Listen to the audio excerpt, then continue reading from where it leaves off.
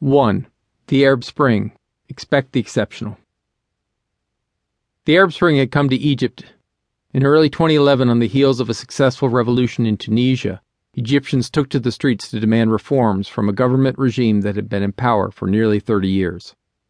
While much of the media fixated on protesters who occupied Tahrir Square in the Egyptian capital of Cairo, many protests started in the port city of Alexandria. In Alexandria, as in Cairo, people from across generations and the socioeconomic scale rioted to demand liberty, justice, and social equity. In an attempt to restore the Constitution, what was seen primarily as a peaceful uprising led to the deaths of at least 846 people and an additional 6,000 injured across Egypt. On January 28th at 6 p.m., after the prisons had opened, releasing murderers and rapists onto the street, all security withdrew from the streets of Alexandria. Roving gangs of looters took to the street to take advantage of the chaos. In Egypt's port city, the violence and looting devastated government buildings.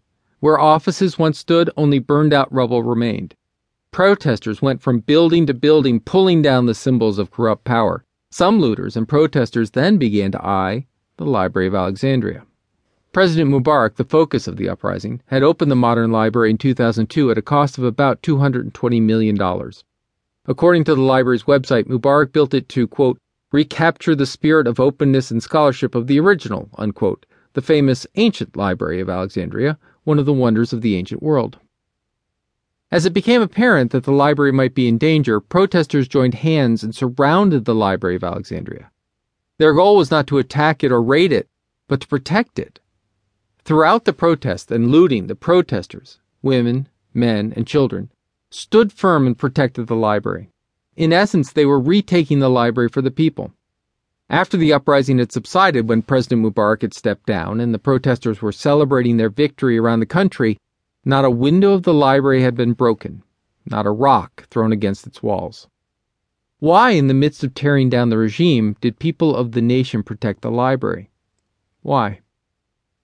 Why are stories like this, while maybe not quite so dramatic, repeated across the UK and the United States?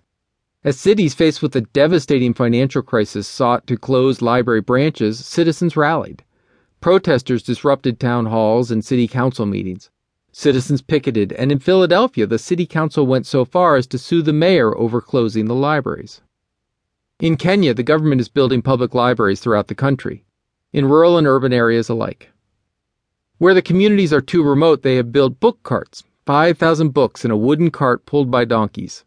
In the even more remote northern sections of the country, they strap carts and tents to camels. Inside the villages, the carts are opened and the tents are erected to allow parents and children an opportunity to learn. In these villages, camels provide transportation, labor, milk, and meat. Even their dung is dried to power stoves. Now this essential animal is seen as providing another critical service, bringing knowledge to the people. In the countryside along the coast of Colombia, Luis Serrano urges along his 2 donkeys, Alpha and Beto. On the back of the donkeys are crates of books. Louis, a primary school teacher by trade, carries a sign reading Biblio Burro. He is bringing books to small villages and spreading literacy throughout the countryside to children who have seen too much violence and conflict for their years. He began with 70 books. Through donations, he has grown the collection to over 4,800 volumes, far past the capacity of his 4-legged friends. He now houses the collection in a half-built room that has become an official satellite to the Santa Maria Community Library, some 180 miles away. We find libraries in the finest castles of Europe and in the midst of the Occupy Wall Street populist protest in the States. Libraries are embraced by the elite and the commoner alike. We find librarianship in jungles and deserts, in schools, corporations, and in government agencies. When we try to discover why, we find that there is power in libraries and steel in librarians. It goes deeper than tradition, buildings, and books. The reason for the protest and protectiveness over libraries is not found in collections of materials or columns and architecture. To find the answer to this riddle, one must look past the buildings and the books to the professionals who, throughout history, have served humanity's highest calling, to learn. Libraries and librarians stood at the center of a growing Egyptian empire in the 3rd century BC and the expansion of mathematics in Arabia in the 14th century. Libraries helped bring Europe out of the Dark Ages and into the Renaissance, and helped democracy thrive in a post-colonial United States of America.